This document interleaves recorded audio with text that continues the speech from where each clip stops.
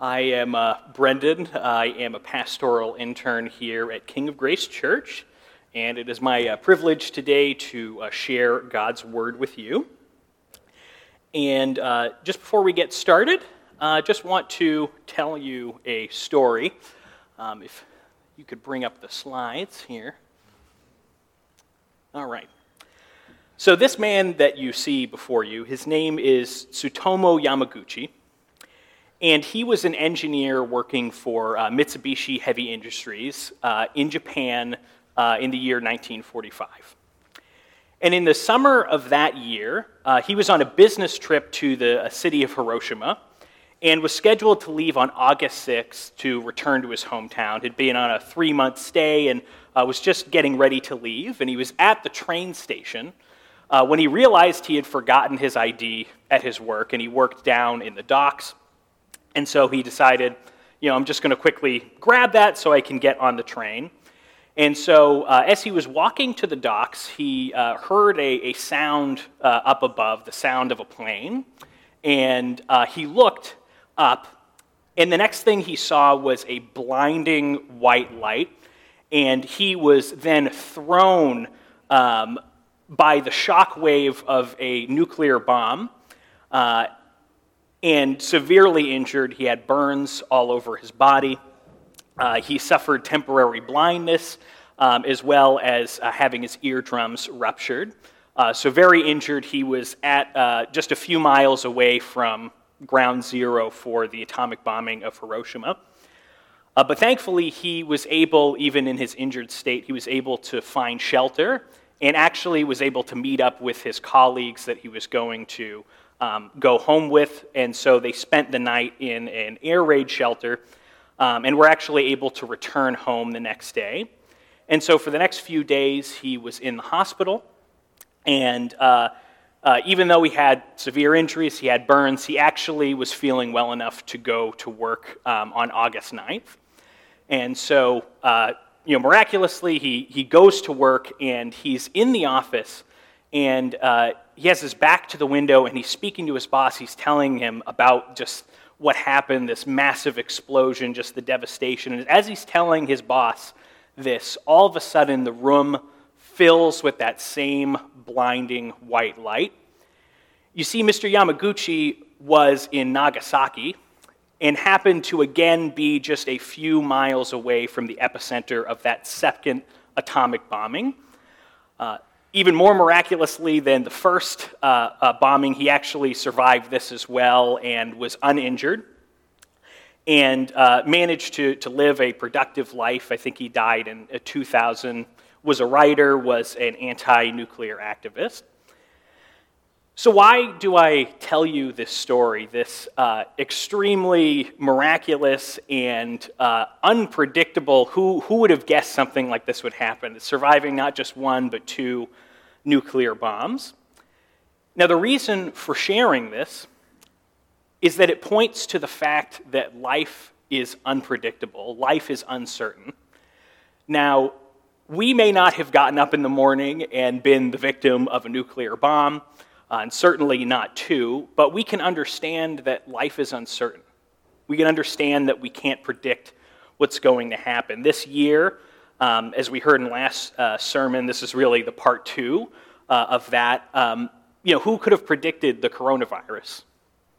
Who could have predicted civil unrest, attacks on the Capitol? Who could have predicted job loss and just all of the problems that we faced in the last year? What can we do? We live in this reality of uncertainty, of unpredictability.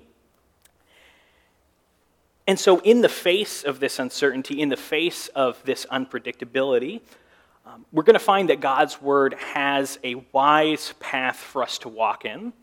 It doesn't give us the answers of what outcome we're going to have day to day, but it does give us hope. It gives us practical advice on how to live our lives. And so that is what we are going to see in today's passage in Ecclesiastes 10:16 through 11:6. And I'm just going to pray for us if you want to turn in your Bibles. And certainly if you need a Bible, there are some back in the Judson room for you. And I'll just pray for us as you're turning there.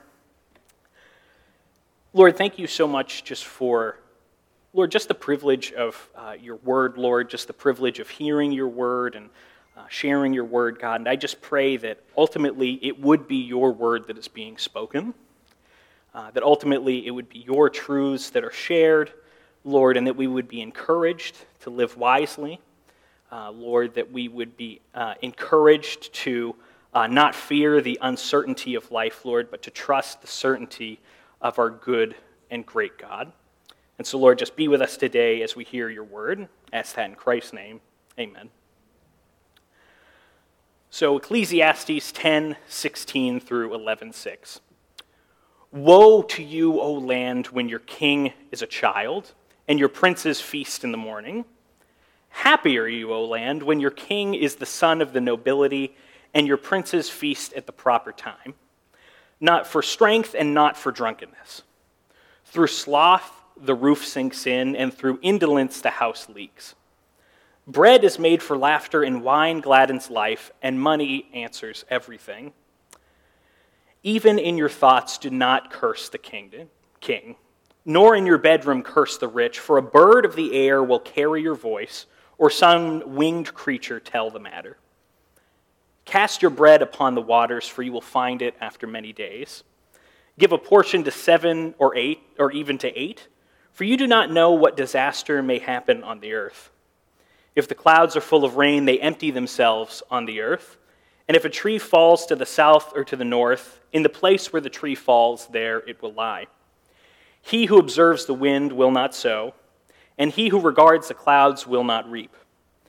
As you do not know the way the Spirit comes to the bones in the womb of a woman with child, so you do not know the work of God who makes everything. In the morning sow your seed, and at evening withhold not your hand, for you do not know which will prosper, this or that, or whether both alike will be good. The word of the Lord.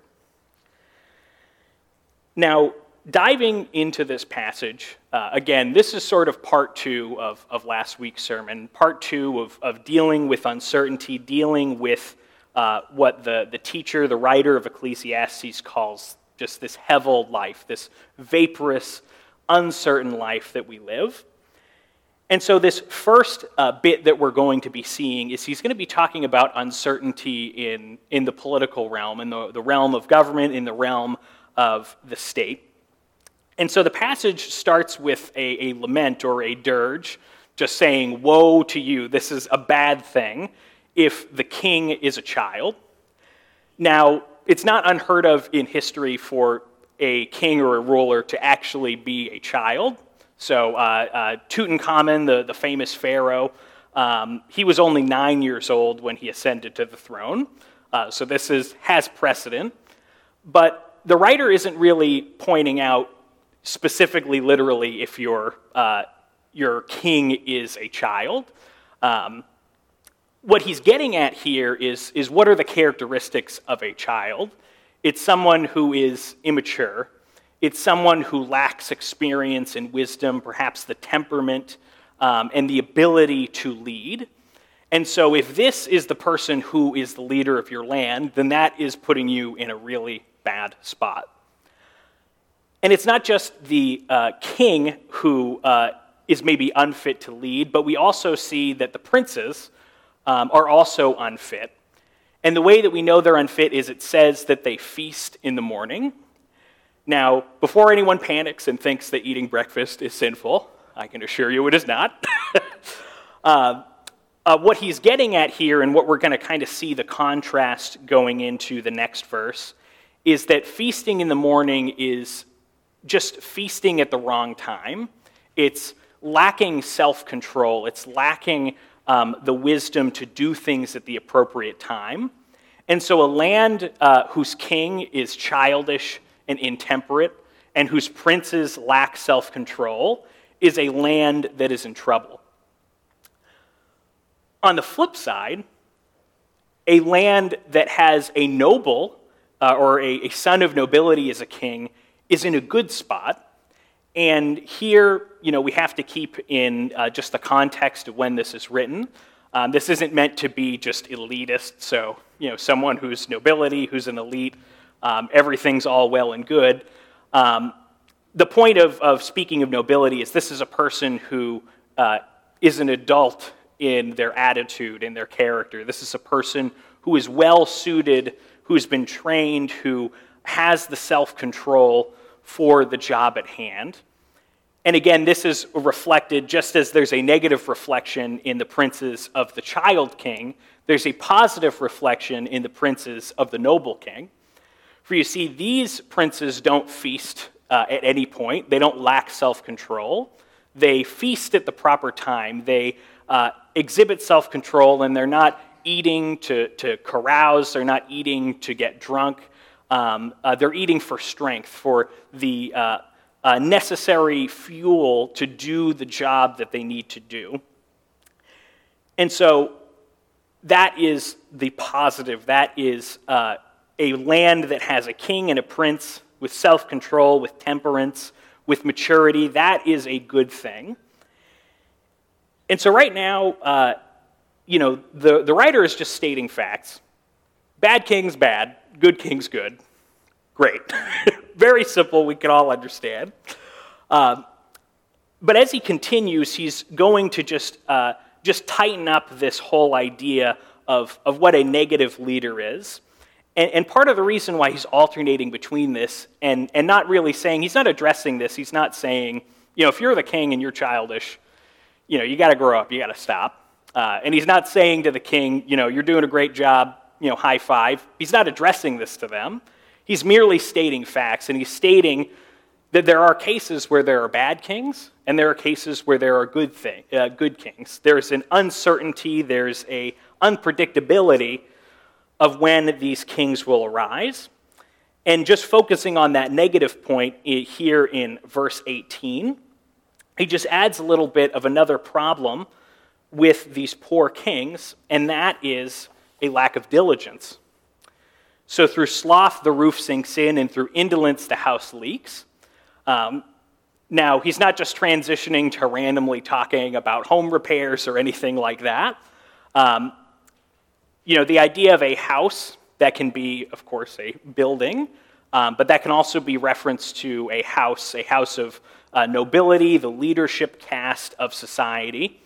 And so through laziness, through inattention, that house, that leadership, that group can collapse. It can run into issues. And so in addition to these poor child kings and princes lacking self-control, they also lack work ethic. They lack diligence. And so this is going to cause problems. This is going to affect the house, the land, what have you. And so again, the writer is just pointing out that these are the realities of life, that you can have good kings, you can have bad kings, you can have self-control, you can have a lack of self-control. And there's no magic formula of how you arrive at either of those. He's just stating facts to the reader.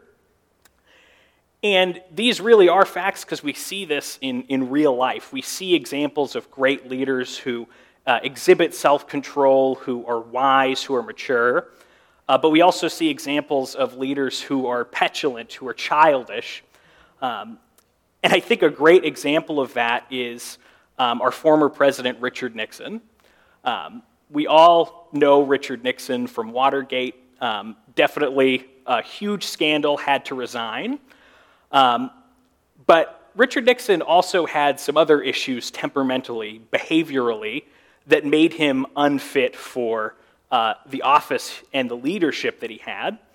So in addition to clearly corruption in Watergate, he actually was a very heavy drinker, and he also used and abused psychoactive drugs for anxiety and sleeping, and had a very, very vicious temper. So aides recount numerous times of expletive-filled tirades and demands to fire people. There was one point where he was too drunk to speak to the Prime Minister of the UK. And a really particularly troubling incident with North Korea. So in 1969, this plane that you're seeing, that's an American EC-121 spy plane. And we had, planes, all during the Cold War and still now getting reconnaissance, getting intelligence on our foreign adversaries.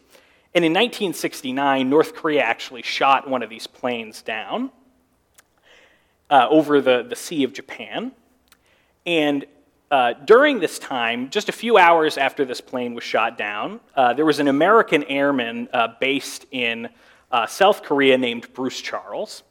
And he was summoned in front of his commanding officer, and he was told that he had to be on alert to drop a bomb on a North Korean airfield.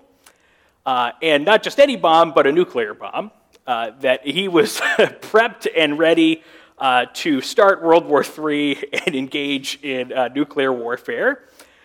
And it turns out that the order for this, that the idea of this came from a drunk Richard Nixon calling the Joint Chiefs of Staff absolutely furious and demanding that we launch a nuclear strike on North Korea. Thankfully, his national security advisor, Henry Kissinger, called the Joint Chiefs just a little while after and said, "Hey guys, Nixon's not doing so hot right now. Why don't we just wait till the morning and see how he feels?" Thankfully, nuclear war didn't happen. We are all here. But this example is just meant to reinforce that idea that the writer of Ecclesiastes is getting at. One is that poor leadership can result in poor consequences, that a nation whose leader is not in self-control or doesn't have self-control is bad, but also that there is just uncertainty with this. He's not saying this is how you get a good leader, this is how you get a bad leader. He's just merely stating facts, that in reality we're going to experience times in the political and state realm where we have good leadership and we have poor leadership. And so that naturally brings up the question, so what do we do? Is this just an informational piece for something we all obviously understand, that there are good leaders and bad leaders? What is it that the writer of Ecclesiastes wants us to understand? And so the writer here offers two pieces of advice. And the first one doesn't really seem like a piece of advice. It's more an implicit. And then the latter is very explicit. But you'll see that they merge together and they make sense as a unit. And so talking about a lack of diligence in leadership, he transitions and just says, you know what? Bread is made for laughter and wine gladdens life, and money answers everything.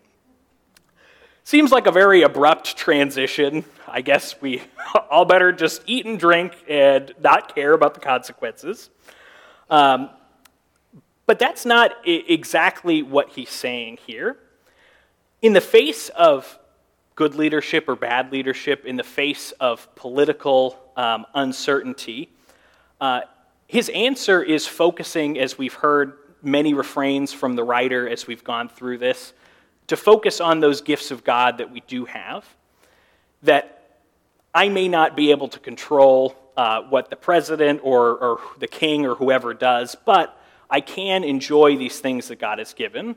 We can enjoy the gifts of food. We can enjoy the gifts of drink. And as far as the money piece, just slide the guy there, that's not saying that money literally answers everything and we just get money and everything will be fine.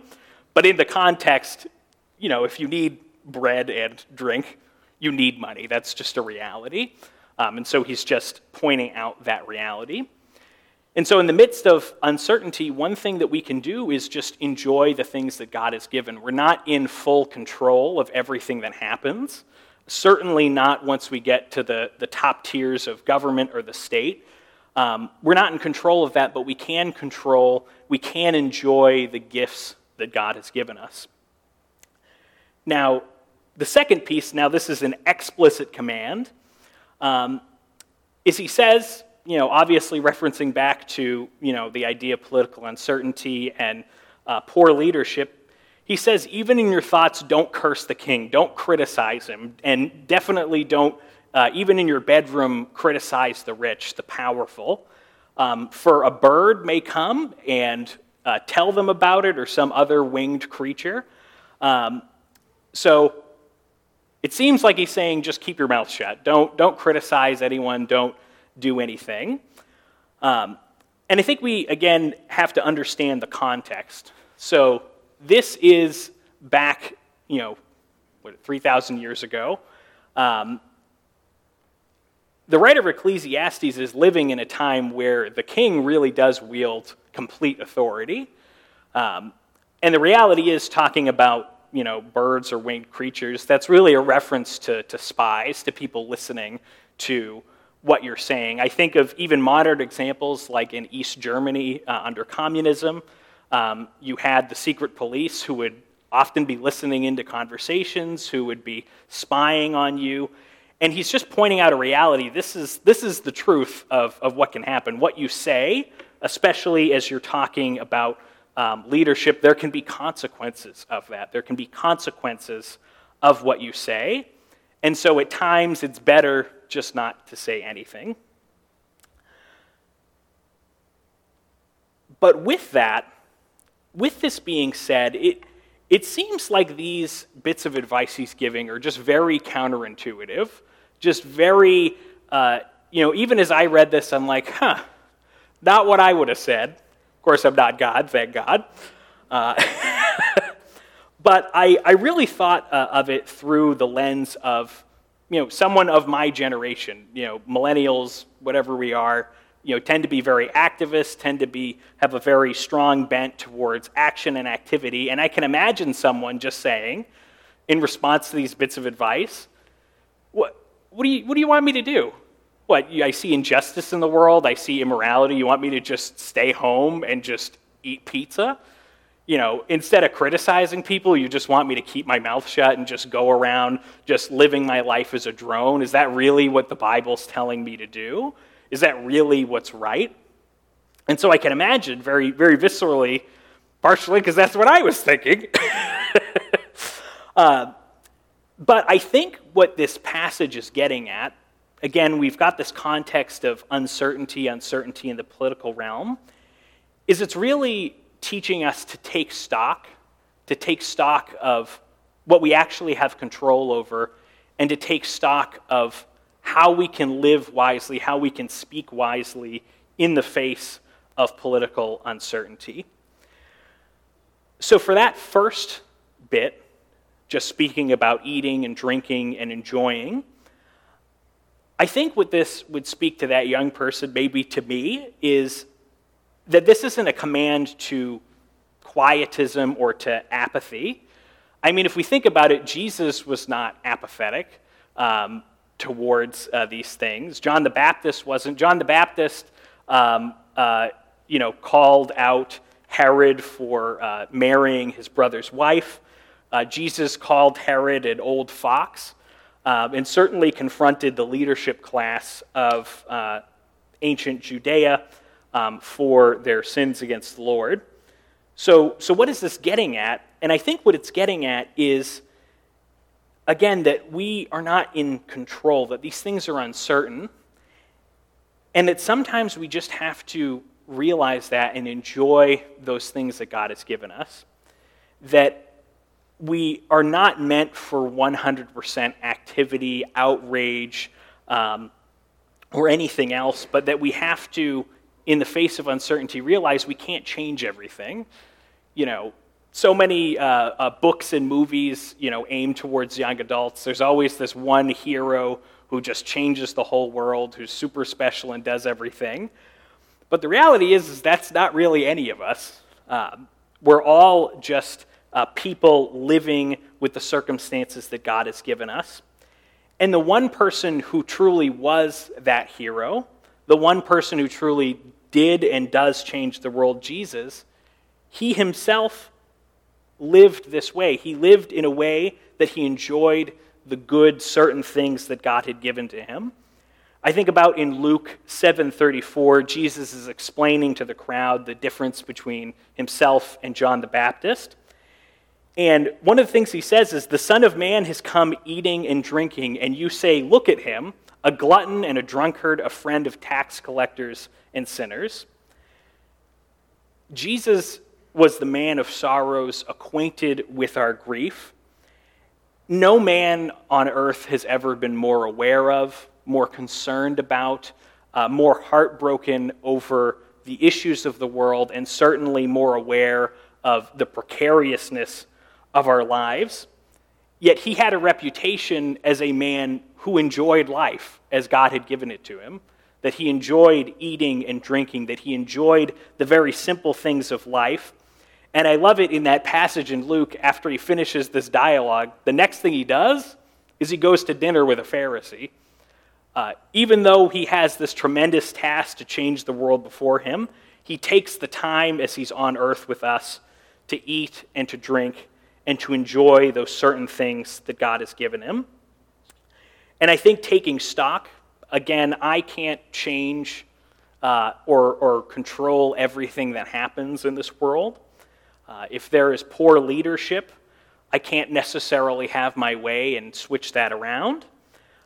Certainly there are times for activity, as we see with Jesus confronting the money changers, confronting the Sanhedrin. But there are also those times where we just have to sit back. We have to acknowledge that we're not in control. We have to acknowledge we can't predict an uncertain world and enjoy what God has given us. And so that is the first piece of this advice, just to enjoy those good things that God has given us, that we can't control everything. But then we have the second piece, which seems even more upfront and against the grain of our culture and against the grain of our instincts, is this idea of just not saying things. Don't criticize the leadership. Don't criticize the king. Just keep your mouth shut. That's what it seems to be saying. But again, we know that godly people in Scripture did confront things. Again, John the Baptist pointed out Herod's sin with his sister-in-law. Jesus called him an old fox. So this can't be an absolute prohibition of ever saying anything or critical or constructive about leadership, because we have to understand the whole context of Scripture. But I do think what this is saying is that we have to be wise. We have to be wise with what we say, where we say it, who we say it to, how we say it, because there can be consequences for those things. I think a great example of this is social media. Never in all of man's history have we invented something so ill-suited to rational discourse. My goodness. And I think we've all seen numerous times where someone has said something that later gets brought up in a tweet or Facebook or what have you, and that has consequences for them professionally, socially, so forth. And sometimes things that people have said are good and appropriate, but appropriateness is kind of key. You know, you have to be appropriate in your venue. You have to be appropriate in your tone. You have to be appropriate in how accurate what you're saying is. And this really gives us wisdom to understand that we have to be wise with how we say things. You know, Jesus says to be as gentle as doves, but as wise as serpents. And I think with our speech, especially about something like politics, we have to be wise. Maybe it's not always good to just come crashing out the gate and ranting or anything like that. We have to use wisdom. We have to use discretion, and understand that at times, even when we do need to say things, that there are consequences. You know, John the Baptist was beheaded. We have to understand that, and I think living in the uncertain world we have to be aware of those consequences, and we have to act wisely. And so I think that is what the teacher would speak to us, just about uncertainty in the political realm, to enjoy the certain things God has given us, and to be circumspect with our speech. Now, transitioning to chapter 11, we're going to continue that theme of uncertainty, but not about politics, but really more about life in general. And you see, this section begins with just a really odd phrase: cast your bread upon the waters, and you'll find it after many days. Now, just reading that literally seems like pretty bad advice. I don't know why I'm throwing bread and hoping it comes back soggy to me a few days later. Probably not going to eat that. So what exactly is he getting at? And I think just to put this into perspective, sometimes there are figures of speech in a language or a culture that literally don't make sense. Just a great example in English is if you've ever acted, break a leg. Why are you telling people to break their leg? That seems like an awful thing to do if you're on stage. But we all know that just means good luck. There's no real literal connection to anything for that phrase. And so this phrase here really is just kind of a figure of speech, a proverb in ancient culture. And what it's referring to is being generous. It's being generous with the potential that could be reciprocated. So in ancient Egypt, there's a similar proverb. It says, "Do a good deed and throw it in the water, and when it dries, you'll find it." So just like break a leg, odd figure of speech means good luck here. Throwing bread into water, it means being generous and the potential that it returns. And so think of it this way.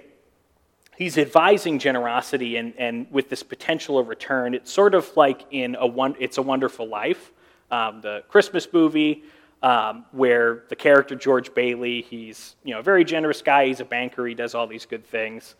Gets towards the tail end of the movie. He runs out of money. He meets an angel, but that part isn't really important for this. When he's down on his luck, all the people he helped come and help him. This is kind of what this proverb, this little statement is pointing out, that sometimes when you do that, definitely it can be returned. So he's saying to be generous, and he expands that even in the next verse, give a portion to 7 or even to 8. So just pointing out, be generous generously, give to many people. But at the end of verse 2, we kind of see the flip side. So verse 1, be generous. Generosity is going to come back to you. But verse 2, at the end of it, he says, continuing with the idea of generosity, that you don't know what disaster may happen on the earth. So you can be generous in verse 1 and have a George Bailey experience. You can have generosity reciprocated. But you can also be generous and disaster can strike. Disaster can wipe out the ability for people to help you, to be generous. And so it's not an ironclad guarantee. This isn't the prosperity gospel that you give and you get automatically. You can very well be generous and nothing happen, or your situation could, rather than improve, it can go down. This is the uncertainty of life that we live. And yet, even in the midst of this uncertainty, what the teacher here is saying is to still be generous. To be generous even in the face of uncertainty, to take that risk, that we know that it may work well or it may work poorly, but we are still to be generous. We are still to help those in need. And this really is the same advice that we're going to find from Jesus later on, thousands of years later, when he speaks to his disciples. He tells them in Luke 6:35, love your enemies and do good and lend, expecting nothing in return. That the idea of generosity is not to give to get, but to give, don't even expect to get back. Just give, just be generous and be kind. And I think the uncertainty that we see here in this passage, we do find some certainty later as the Bible unfolds, as Revelation goes forward, and we do find that Jesus goes on and he says, your reward will be great, and you will be sons of the Most High, for he himself is kind to ungrateful and evil men. So at this point, we're now seeing God really enter the picture, and we know that as we go into the future of Revelation, that we see that being generous, even in the face of uncertainty, that is a reflection of the character of God, that is a reflection of his goodness and generosity. And so it is good for us to be generous, even though we don't know the outcome. And this bringing God into it, God's present throughout all of it, but really bringing God as a motive and a sort of way to understand things, we're really going to see come out in the next few verses. And so after this advice to be generous, we find that the teacher seems to transition to speaking about things that do seem kind of certain. If you look up in the sky and you see dark clouds, you know it's going to rain. And we know that if a tree falls down, it's just going to lie there. Wherever it falls, it's going to lie there. Those seem pretty certain. But just because we know the certainty that something is going to happen doesn't mean we can predict it. Certainly, it will rain when the clouds are full, but that doesn't mean we know when it's going to rain. And so in verse 4, we see, "He who observes the wind will not sow, and he who regards the clouds will not reap." The teacher sets us up with this idea like, yeah, these things are certain. We know that a tree will fall if it gets blown over by wind. We know that rain is going to come from a full cloud.